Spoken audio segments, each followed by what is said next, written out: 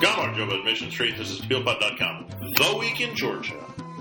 In English, coming to you from the Mission District in San Francisco, home of the dead Kennedys. Today is Thursday, the 6th of December. On this date, in 1240, the siege of Kiev ends in a Mongol victory, allowing Batu Khan and the Golden Horde to kill most of the population and move westward into Europe. 1865, the state of Georgia ratifies the 13th Amendment to the United States Constitution, the final vote needed to abolish most slavery and involuntary servitude in the country. 1917, the Finnish Declaration of Independence is adopted by Parliament. 1941, the Finnish offensive into East Karelia is halted by Soviet forces during what Finns called the Continuation War and the Soviets called the Soviet-Finnish Front of the Great Patriotic War. Finns ultimately kick ass in addition to inventing the term Molotov cocktail. 1942, Orthodox priest and later Saint Grigol Pedadze, native of Gurjani, is killed at Auschwitz. He apparently either he took the blame for the murder of a German officer to spare other prisoners, or took the place of a Jewish prisoner with a large family who was going to be killed. 1953, Russian-American author Vladimir Nabokov finishes Lolita. 1956, the Hungarian and USSR water polo teams play each other incredibly aggressively at the Melbourne Olympics in what became known as the Blood in the Water match. 1989, a young Canadian man kills 14 women at the École Polytechnique massacre in Montreal, claiming to be fighting feminism. 1917, United States President Donald Trump announces the U.S. recognition of Jerusalem as the capital of Israel against the wishes of all peace-loving Israelis, and orders the U.S. Embassy in Israel be moved to Tel Aviv. The sign that they put there, his name is bigger than that of Jerusalem. In Azerbaijan, it is National Day of the Ministry of Communications and Information Technologies. I'm your host, Mark Mullen. If you'd like to come on the forum or ask a question, go to Spielpod.com or send us an email at Spielpod, TBLPOD, @gmail.com. Ministry of Finance submitted their 2019 budget to Parliament on the 30th. Among the most noticeable changes is a reduction of the presidential administration's budget by 40% to 6 million lari, a subsequent reduction in his administrative staff from 140 to 60 people, the elimination of the Presidential Reserve Fund, which has been used for special projects by the president. The initial draft presented 2 weeks prior gave the presidential administration 9.8 million lari, 140 employees, 5 million lari reserve fund. Vice Speaker Tamar Chugashvili said that the resources are allocated, they are allocated in proportional to workloads, while European Georgian MP Irakli Abesadze commented that it seems that having in mind the example of current President Georgi Margvelashvili's disobedience, Bidzina Ivanishvili decided to limit the president-elect's independence and political activity as much as possible.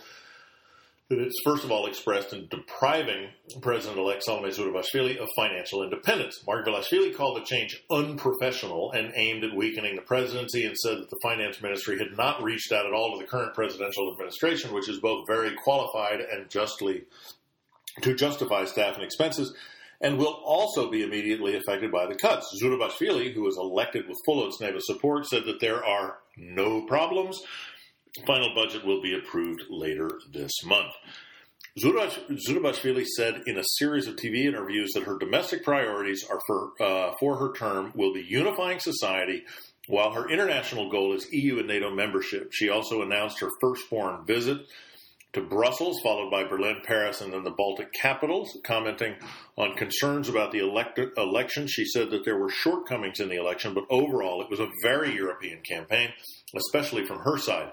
She also said that she planned to work with Otsneva, but still considers herself independent with her own principles and red lines. Her inauguration will be held in Tel Aviv, a region she lost in the runoff. Her future head of presidential administration, Lasha Zhvania, said that they chose the location to show above all she will be a president of the regions, that she will pay attention to the regions, and of course possibly because of her loss there. The Interior Ministry said that they have arrested 6 Ukrainians and 1 Georgian who had been fighting in Ukraine as part of the Donbas Battalion for illegal arms possession. They found the 2 in Tbilisi hotels on the 2nd, just before an opposition rally was scheduled to begin, with 2 handguns, 1 handmade rifle, and other weapons.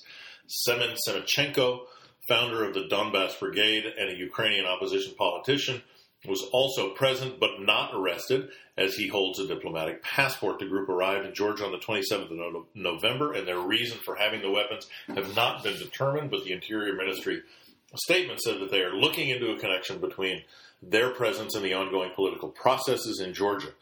Pro-Otsneba media has been trying to emphasize the possible links between Ukrainian militiamen and statements by ex-president and United National Movement chairman Misha Saakashvili, calling for another Rose Revolution.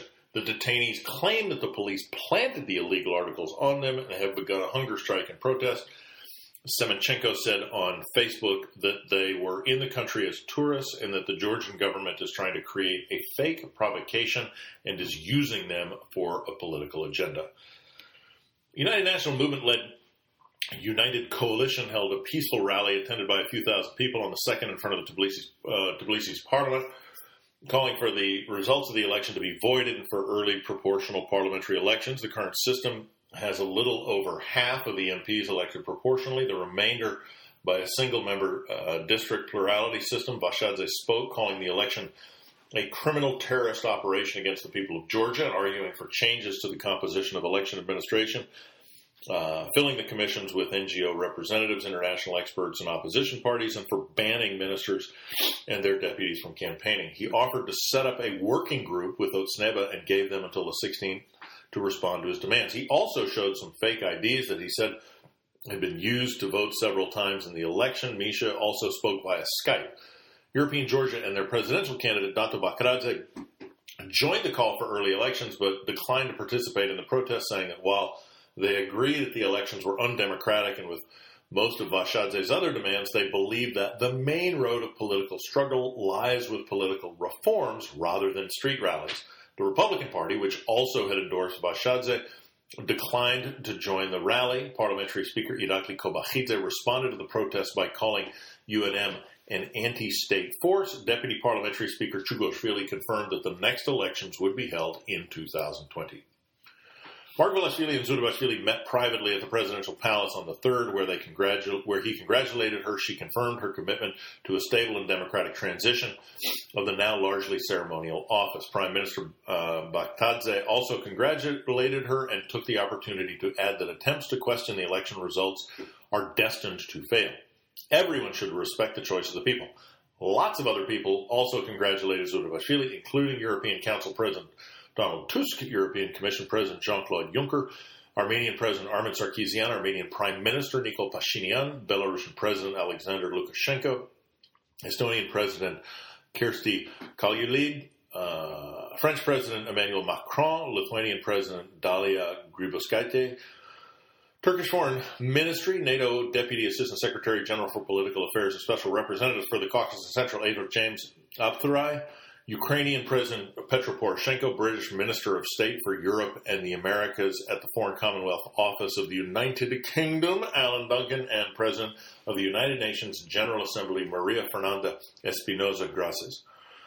Other organizations and governments also commented following a meeting of various European ambassadors and the U.S. Chargé d'Affaires. The U.S. Ambassador to Georgia, the EU Ambassador to Georgia, Karl Hartzell, said that they congratulated Zurabashvili, but that they regret the overall negative campaigning and the sharp polarization of the media and the lack of analytical reporting, and condemn all acts of violence, threats of violence, and hate speech during the campaign, which do not belong in a democratic society. Adding that, from high ambitions follow high standards.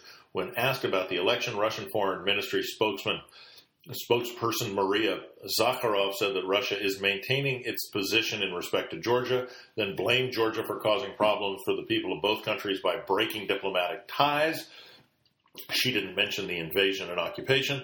Abkhazian Foreign Minister Daur Kove said that he hopes Zurabashvili's election could serve as a positive foundation for building interstate dialogue between our states, while South Ossetian Foreign Minister Dmitry Medvedev said that it was a domestic affair that has nothing to do with them.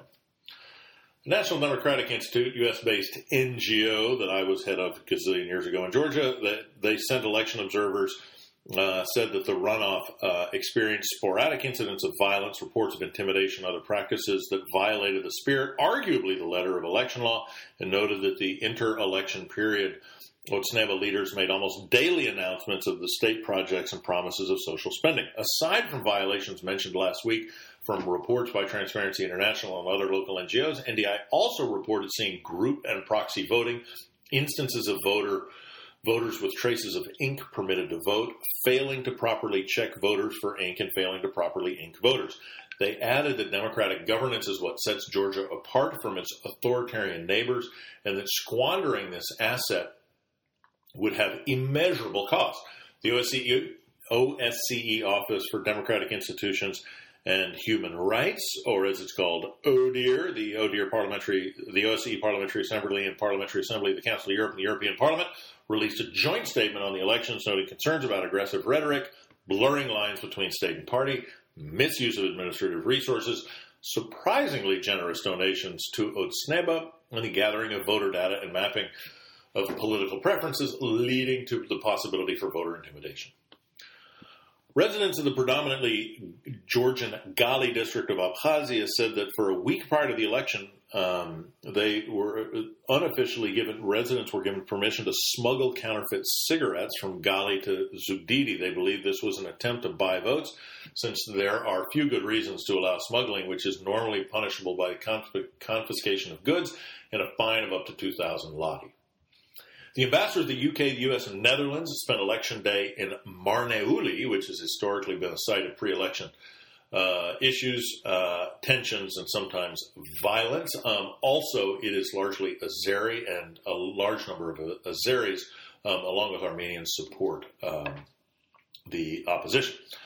Laid-off employees of Iberia TV have begun publicly criticizing owner Zaza Okuashvili and his wife, MP Nato Chkhedze, for using them in a financial spat with the government. They claim to be owed back wages and compensation for their firing. The staff also said that they were forced to attend a protest in September in order to receive a portion of their wages that they owed. The Georgian Young Lawyers Association is representing them and says that Georgian law requires that employees be paid 2 months' wages if they're fired without notice. MP Chkhedze responded by telling them to ask the government for their pay.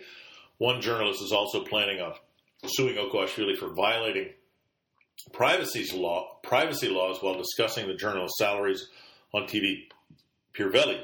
Omega Group, the company that owns Iberia TV, and Okuashvili have been involved in a bunch of drawn-out and complicated conflicts with the government involving back taxes, freezing of assets, alleged dumping in the tobacco industry, allegations of politically motivated government actions, and pressure on the free press, then a series of recordings that seem to implicate Otsneba leaders in corruption and other illegal and unsavory acts. Foreign Minister David Zalkaliani and Ukrainian Foreign Minister Pavlo Klimkin met with foreign ministers of the North Atlantic Council on the 4th and 5th in Brussels. He also met individually with NATO Secretary General Jens Stoltenberg, Klimkin, and Romanian Foreign Minister Todor Melescanu. Zalkaliani is now in Milan for the 25th OSCE Ministerial Council on the 6th and 7th. Chechen state-run channel Grozny TV announced a plan to renovate a road connecting Chechny's Itum-Kali district with Khevsureti to open a second border crossing between Russia and Georgia. The Georgian government says that they have heard nothing about the plan to open the border crossing. The construction of the 66-kilometer Grozny Shatoy Itum-Kali Shatili Road was included in a 2012 social and economic development strategy for Chechnya, and the Chechen president Ramzan Kadyrov mentioned the project in April this year, expressing hope that it would encourage Arab tourists to visit Chechen resorts. Construction of the road was also discussed in the late 90s, but Georgia declined to build a road from Shatili to the Russian border, citing ongoing conflict between Russian state and Chechen rebels, and the parts of the road that had been built on the Chechen side were bombed by Russian forces, who claimed it was being used for weapons trafficking. Misha associate and former culture minister Nikusha Rudua was found dead in his Tbilisi apartment on the 4th, dying at age 50 in an apparent heart attack. He was an important guy in Javi Yosseliani's crew, then left quick in the early 90s for Atlanta, Georgia, where he learned English, became very, very interested in democracy, was more or less self-educated, came back a year before the revolution, worked with Zvanya, and then later with Misha's teams. We're sorry to see him go. He's my daughter's godfather. Georgian Shia Muslim leader Mirtahi Asadov was arrested under disputed circumstances 2 weeks ago, has been released. The Azeri government said that he was arrested for hooliganism and resisting police after swearing loudly on his phone in public, while Asadov's family says it's likely because of political activities, including perhaps his criticism of the Georgian government. 44-year-old Pankizi Gorge native Adam Gumashvili was reported to have been killed in Syria on the 28th of November. He was initially reported killed in the 2017 Tbilisi special operation that killed Ahmed Chatayev, but this time his family confirms the death. He apparently went to Syria to join ISIS in 2013 with his 18-year-old son, a weirdo, and is now one of the last 31 former Pankizi residents to have died there. There were reports in 2016 that Gumashvili was the Minister of Justice for ISIS's Russian and Circassian members, and then he made an audio recording that year calling on more Pankizi residents to come to Syria and calling his family cowards for not joining. The Gumashvilis are apparently a prominent family in Pankizi, with relatives including well-known local poet and writer, former chairman of the Pankizi Council of Elders, a deputy governor, head of administration of Duisi, the gorge's largest village. Adam's son, Sultan Gumashvili, also died in Syria in a 2016 air raid. Facebook housing listings have been discussed in groups like Georgian Wanderers regarding racist price categories. For example, listing the rent at $250 a month, but $300 for Indian or Chinese people. UNESCO listed traditional Georgian wrestling, Chidaoba, as an intangible cultural heritage in November, making it the fourth Georgian item on the list after polyphonic singing, Kvevri winemaking, and the living culture of 3 writing systems of the Georgian alphabet. Stuff to read. The Daily Beast covered Zurabashvili's election, interviewing her and calling her an unlikely candidate who won with the backing of a shadowy billionaire. With the unbelievably toolish metaphor, she broke through the ceiling as rock solid as Georgia's ancient castles. Oof. The interview mostly covers things widely reported in local media, but there are a few new things, like the fact that Zurabashvili's daughter, Ketevan, says that the aggression of the campaign has persuaded her never to enter politics, and the influence of future Jimmy Carter advisor and realist Brzezinski on Zurabashvili during her time at Columbia University. Civil.ge published some opinions of Georgian experts on the election. Tbilisi State University political scientist Corneli Kakachia thought that the biggest problems with the elections are the announcement by the government that they're going to write off 600,000 of people's bad debts and use the administrative resource 600,000 people's bad debts, which is a big chunk of the voters, use of administrative resources to support Zurabashvili's campaign. He also expressed alarm at the polarization and politicization of the media, which he says has hurt their reputations and credibility. Gia Nodia of Ilia Chavchavadze State University thinks Zurabashvili won because Otsneba successfully scared people about a possible UNM-Misha comeback, and because their use of voter intimidation, vote buying, and ballot secrecy violations. He says that while he is unconvinced by the opposition refusal to recognize the results of the vote, these violations have hurt the legitimacy of the win. Meanwhile, Tornike Sharashidze of the Georgian Institute for Public Affairs noted that Otsneba paid a high price for a symbolic post, damaging their reputation and obtaining an unpopular president. While Vashadze has, despite his loss, shown potential as a political figure, not fully beholden to Misha and capable of uniting opposition parties. Caucasus Resource Center released a needs assessment for countering violent extremism in Georgia. Good of them to be thinking and writing about this. They noted that Georgia's Muslim population has the second highest rate of travel to Syria and Iraq to join extremist groups of the former Soviet countries, with at least 41, but possibly more than 200 fighters. They also note that Georgians have gone to fight in Ukraine, that internal far-right extremism is rising. Jihadists typically come from either the Pankizi Gorge or Ajar and eco-migrant communities, though few ethnic Azeris have also gone to fight in Iraq and Syria. The CRC study finds that religion is not the driving factor for radicalization in the country overall, and they recommend that any counter-extremism programs focus on both Christian and Muslim communities. They also found that Muslims do feel somewhat persecuted by Georgian society at large, and this feeling is another driver of radicalization that can be combated with interethnic and interreligious group programming. Communities that have lost members to jihad also trust security forces much less than others, and the CRC recommends community policing, hiring local officers, and religious sensitivity training. Among other things, the study also found that many members of these communities were unaware of the range of government services available to them, and they want NGO support for developing small and medium enterprises, agriculture, tourism, as well as general vocational and English language training.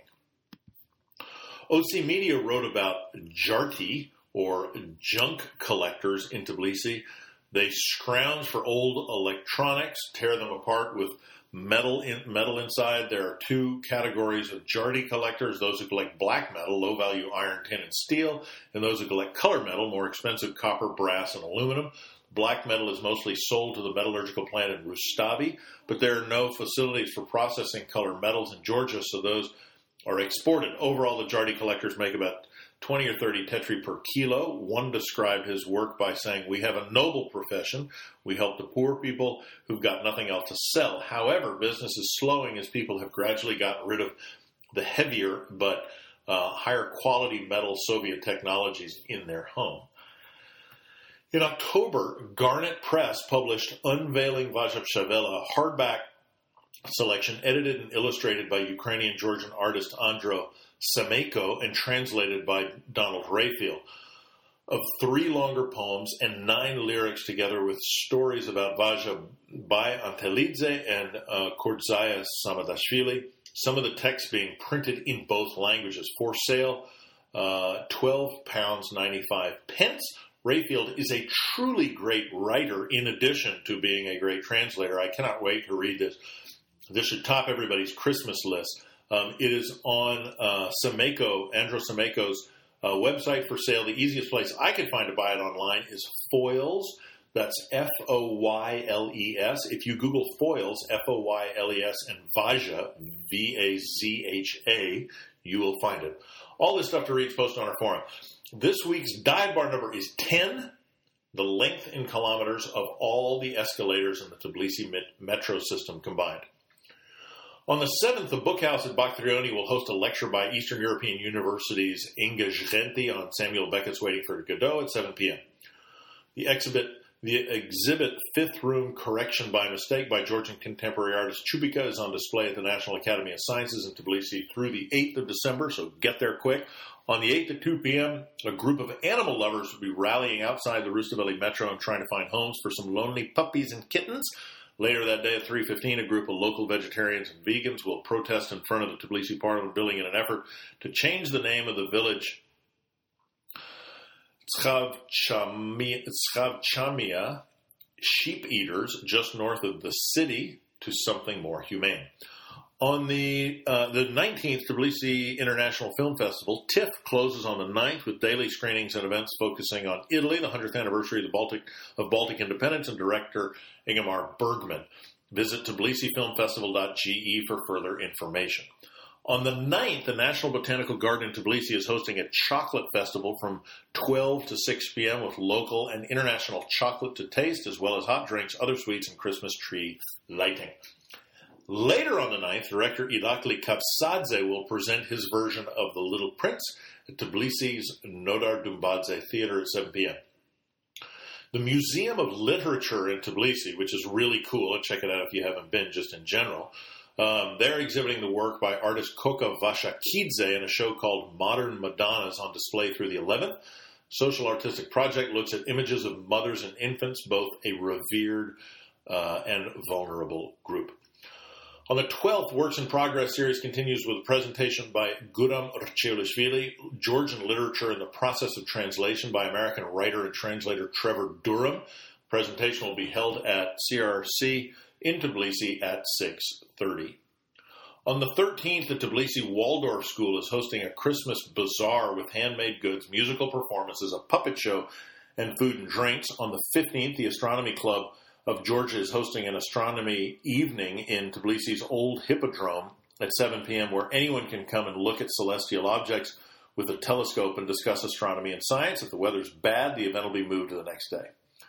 The International Organization for Migration, Georgia's Global Migration Film Festival begins on the 14th, runs through the 18th, with double features in various aspects of immigration and migration every day in the Amidani Cinema in Tbilisi. Screenings are free. The seating is limited, but you can reserve a seat and get free popcorn by emailing IOM Tbilisi. That's all written together. That's IOM Tbilisi at iom.int for international. The Batumi American Corner will also be screening two of the films on the 12th at 5 p.m. Check it out. There's some really, really great movies, and everybody should go to this film festival if at all possible. Tbilisi's Patara Gallery exhibition, I Exist When You Are Here, Where You Never Were, I Can Never Be, is on display through the 10th of January. Lia Bagrationi's exhibition, A Mad Tea Party, runs at the Tbilisi History Museum through the 20th of January. Salome Modebadze, Revaz Javakhashvili, and the student orchestra of Sarakashvili State Conservatory will be performing Rachmaninoff and Tchaikovsky at the Kutaisi State Opera House on the 10th at 7 p.m. Rachmaninoff and Tchaikovsky can't go wrong. Go to that if you're in Kutaisi. Creative Georgia, the Ministry of Education, Culture, Sports of Ajata Autonomous Republic, and the Goethe Institute have organized an incubation workshop for members of creative industries interested in opening creative spaces in their communities. The workshop will be on the 15th and 16th, but registration is free. It closes on the 9th. Search for Shemoch Medebit Services Incubatori on Facebook for the link. That's it for this week. My Twitter address is @TXTBUK.